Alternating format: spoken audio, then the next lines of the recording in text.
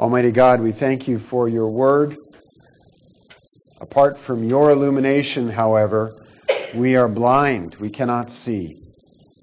So we pray that as you summoned Lazarus from the dead, Lazarus, come out. That you would summon us, summon our slumbering hearts to life, open our eyes that we may see wonderful things in your law. For we ask this in Jesus' name. Amen. You may be seated.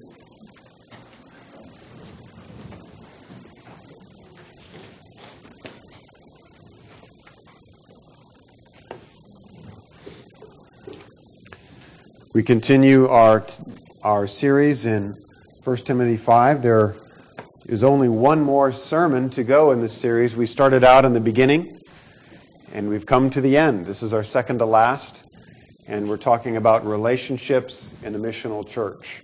I've saved the best for last, by the way, money. So make sure that you come in 2 weeks to hear that sermon. The deacons asked me to preach that one. I didn't want to preach it myself, but I give an extended text for my message in the bulletin, but I'm only going to read the first 2 verses of this passage, 1 Timothy 5, verses 1 and 2. This is God's eternal word. Actually, I think I'll take it down to verse 3. 1 Timothy 5, verses 1 through 3. Do not rebuke an older man, but encourage him as you would a father. Treat younger men like brothers, older women like mothers, younger women like sisters in all purity. Honor widows who are truly widows. Today, in the United States, we honor our mothers. This is a tradition, a holiday that has developed over the last 100 years or so. Women who have given us birth, raised us, taught us, cared for us. And it occurred to me that it was fitting also in church that we honor the one to which I believe earthly motherhood points, and that is our spiritual mother, the church. In Galatians 5, the Apostle Paul describes the church as the mom of everyone who believes. He says it is the Jerusalem that is above, our mother. And the ancient Christian fathers offered some strong counsel regarding our spiritual mom, saying, you may not take God as your father unless you will take the church as your mother. So if you take anything away from my message this morning, remember this. Not only is the church our mother, the cradle of faith for all believers, but the people in the community of believers, in the church community, are given by God to enable us to experience what true redeeming family is all about. Christianity is not a solo sport. That's a tough message. In a world of broken families, I think it resonates in part of our hearts and part of our lives that surely there's a place that we can go, someplace like the church, to experience the parenting that we never experienced. But few leaders today in the church even are aware of, even know those that they have been called to care for. And in an increasingly mobile society, how can we possibly have relationships with people that we only see once a week? Legalism sends people outside the church to experience the healing community and the acceptance and the nurture and intimacy that I think God intends for us to have in the church. And when people do make a commitment to the Christian family, those people are either naive on the one hand or too often jaded and skeptical on the other, like a friend of mine who once said, my tithe goes to Caleb because I get more encouragement from the radio than I do from my church. Then I thought of this problem with church today. Money and status often creates unbridgeable barriers between people having relationships with one another in the church. So in the context of our passage in 1 Timothy, honoring our spiritual mother, the church, requires us to honor the people within the church. But that is hard. Let me read it again. Do not rebuke an older man, but encourage him as you would a father. Treat younger men like brothers, older women like mothers, younger women like sisters in all purity. My message this morning has 3 points, and for people that like to take notes, each point begins with a P and ends with an F. See if I'm right. The pattern of relationships in the church is family. That's its family pattern. The problem with relationship in the church are fractures of sin. That's its fracture problem. But the practice of relationships in the church requires faith. That's its faith practice. Its family pattern. This is a bit of a review, but in Ephesus, which is the city that Timothy's in, and Paul isn't there, so Paul's writing pastoral notes to Timothy, who's in Ephesus, on how he can work through some of the problems in the church there. Surprise, surprise. The false teachers in Ephesus were creating divisions in the church. And the divisions that they were creating, I believe, resulted from their fundamental belief that Christianity was about performance. It was about sophistication. It was about advanced theological and moral principles. And working that doctrine in the church was causing divisions. And one of the reasons that these themes are out of place is because the church isn't primarily about performance. It's about family. And any of you who have been in a family where the primary bar of acceptance is performance know what I'm talking about. It's a terrible thing. In fact, the reason that Paul wrote this letter, in part, was to straighten out the non-family atmosphere that had cropped up in Ephesus. Listen again to the theme of the book in 1 Timothy 3, verse 14 and 15. I hope to come to you soon, but I am writing these things to you so that if I am delayed, you may know how one ought to behave in the household of God, in the family of God. This isn't new with Paul. Even Jesus himself in the Gospels articulates the same idea. Matthew 12. While Jesus was still speaking to the people, behold, his mother and his brothers stood outside, asking to speak to him. But Jesus replied to the man who told him, who is my mother, and who are my brothers? And stretching out his hand towards his disciples, he said, here are my mother and my brothers. For whoever does the will of my Father in heaven is my mother, my sister, and my brother. The implication as I read that is this: the same kind of honor that God expects us to show in our human families ought to be shown amongst our spiritual family, the family of God. In fact, I think it's one step further. Human families are like a postcard that God gives us to show us to sort of get us started in thinking about what the redeemed family, the family of faith, is supposed to be like. Anna Jarvis, because of her desire to honor her mother, invented Mother's Day in 1907. And I think it's a beautiful tribute and a beautiful gift, especially for greeting card companies. Honor for mothers seems to be the natural impulse for children. At least when things are going right, when nothing intervenes. But the problem is things always intervene. Mothers are the first to admit to their children, I'm no saint. And while moms can be their worst critics, it's true. We have to be honest, it's true. Mothers are not perfect. They are sinners. And they can be very hard on themselves. And I think whether through failure, loss, poor choices, or even circumstances beyond their control, mothers are beset with guilt over where they've fallen short in their mothering. And this is exactly why we need a family outside the human family. This is exactly the place where the gospel becomes important. Because humanly speaking, when we're confronted with failure, we do one of two things. We either recede into depression and despair, or we advance to work harder, which is basically an impulse of pride. So we either give up, which is despair, or we work harder, which is pride. But the gospel says you don't have to give up, and you don't have to be proud. There's another way. There's a third way. And the third way of the gospel says, don't despair. Jesus already died on the cross. He already became despair incarnate when he died.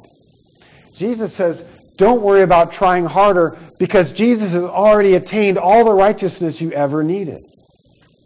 You see, the third way of the gospel, the spiritual family of God, provides a gospel solution to our mothering and our fathering problems. So I think it's when we're confronted with our failure, when we're confronted with our shortcomings, that we see the need for a spiritual family. We see the need for a redeemed community which transcends, in a sense, the families that we're placed in, humanly speaking. That's its family pattern. But while the gospel is key to providing healing for our human family relationships, I have some news for you. None of us leave our human problems at the door when we come to church. When we join up or we associate with the group of believers, we don't stop being human beings. This is my second point. The problem with the relationships in the church are the fractures of sin that we bring to the church. It's like the guy who said, I'm looking for the perfect church, and as soon as he joined it, it wasn't perfect anymore. So I want to consider why the church struggles so badly in accomplishing its mission. It's because of the fracture of sin.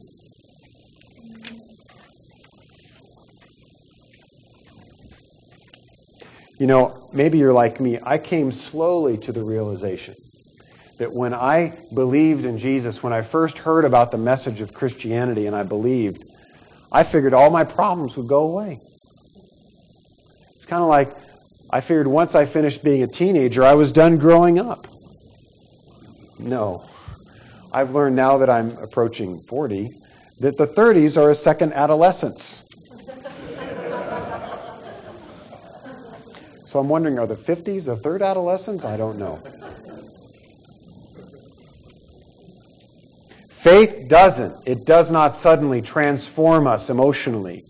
It doesn't suddenly transform us psychologically. It doesn't suddenly change everything intellectually. It's a slow process. It's a journey rather than a destination. And too many people come into the fellowship of believers expecting something besides a gathering of sinners. Too many hypocrites in church. You'd fit right in. Come on.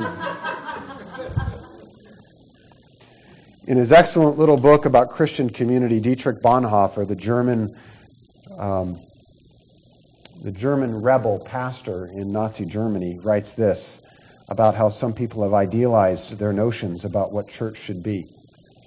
Instead of giving thanks to God for the fellowship, Bonhoeffer says, they complain.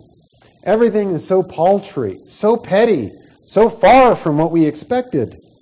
But Bonhoeffer's point is, these idealized notions actually hinder the church from becoming the mature body of believers it's intended to be.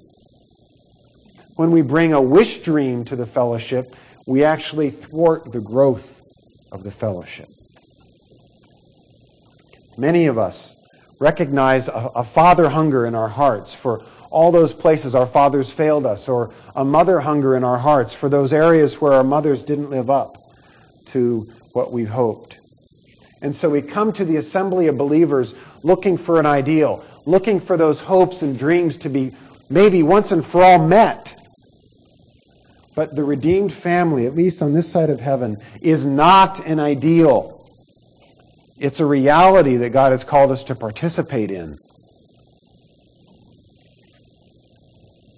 It's interesting, we bring a double standard to our church relationships. We freely admit that we're sinners saved by grace, that we're not perfect, just forgiven. But then we associate with the group of people and we expect them to be not only forgiven, but perfect. Which leads me to my third point. Not only is the pattern a family pattern, and not only is the problem of the fractures of sin, but the practice of relationships in a missional church is by faith. What I mean by this is that there's really only one solution to living life together, which is the title of Bonhoeffer's book. It's living life by faith. Living life in faith. I'm calling it the practice of faith. It takes time. And it's difficult. My daughter and son play tennis 3 times a week at Randolph, and every Friday they have a match that they play. And one of my children is struggling with his or her serve. And we were talking about this, and the serve is one of the most complicated parts of the tennis match. And yet it's one of the most important, because with the serve you actually have, you bring an advantage. You're putting the ball into play. But it takes lots and lots of practice. Faith is like the serve. It's the hardest part of the game, but it's an essential part of the game of a Christian. This is what Bonhoeffer says about faith. He's helpful on this point. He says, human love, and he's contrasting human love and spiritual love. Human love makes itself an end. It makes itself an idol, which it worships. It nurses and cultivates a sinful ideal. Think of this as a boyfriend and girlfriend with stars in their eyes. 14 years old, writing notes or whatever. You know what I'm saying? Spiritual love, Bonhoeffer says, comes from Jesus Christ. Spiritual love serves Jesus alone. It knows that it has no immediate access to someone else. Here's the idea. When we assemble as believers, whether it's on Sunday or in homes throughout the week, when we get together with other Christians, we cannot interact directly with one another. That's human love. We must interact through an intermediary with one another. That's a spiritual love. We come to each other by faith. We practice relationships in the church by faith, by looking first to Jesus Christ and then through Christ to one another. Bonhoeffer continues, because Christ stands between me and others, I do not desire direct fellowship with him. I release the other person from every attempt of mine to regulate, coerce, and dominate him with my love. So to practice and eventually to experience, I say, the relationship God intends in a missional church, we must have faith. Jesus must be so real to us that we go to him as we go to one another. So family pattern, the fracture problem, and the faith practice. This is your surprise bonus, 4th point. And guess what the 2 letters are? F and P. And this is an application. So this is where the rubber meets the road. In order to do this, in order to practice by faith, here's a specific application. Protect the frail. Protect the frail. Just as our earthly mothers are often beset with fears and a sense of guilt about their shortcomings, so also I think the church is, in a way, very aware of her shortcomings. But despite this, God still calls the church the cradle for all believers. To bring this point home, I wanted to be specific in applying this idea about protecting the frail. This goes back to the subject of honor that I brought up in the beginning. In the 5th commandment, if you know those, that's usually on the list of the ones that people remember, along with murder and adultery. It's usually, mom and dad. It goes like this: honor your father and mother, that your days may be long in the land that the Lord thy God gives you. So it's a great way to have a long life. And as I've mentioned in previous messages, honor is not just to flow upstream, children to parents, but what? Downstream, parents to children. Paul is explicit about this in Ephesians 6. He says, fathers, do not exasperate your children. So honor needs to go upwards from parents to children, but it also needs to go downwards or children to parents, but also to parents to children. But it isn't just downstream to those who are young in age, is it? As I heard in the testimonies in the beginning this morning, even grown adults still need parenting. Even big people need the love of a dad or a mom, don't we? But it's not just big people who are still children inside. It's the weak who need honor. It's the sick who need honor. It's the infirm who need honor. It's the poor who need honor. It's those who, for whatever reason, are on the margins of society. These too need honor. With these words, Jesus called these the least of these, my brothers. He says, as surely as you did it to one of the least of these, my brothers, so indeed you did it to me. So by shoving or sending honor downstream, we're actually loving Jesus himself. That to me is profound.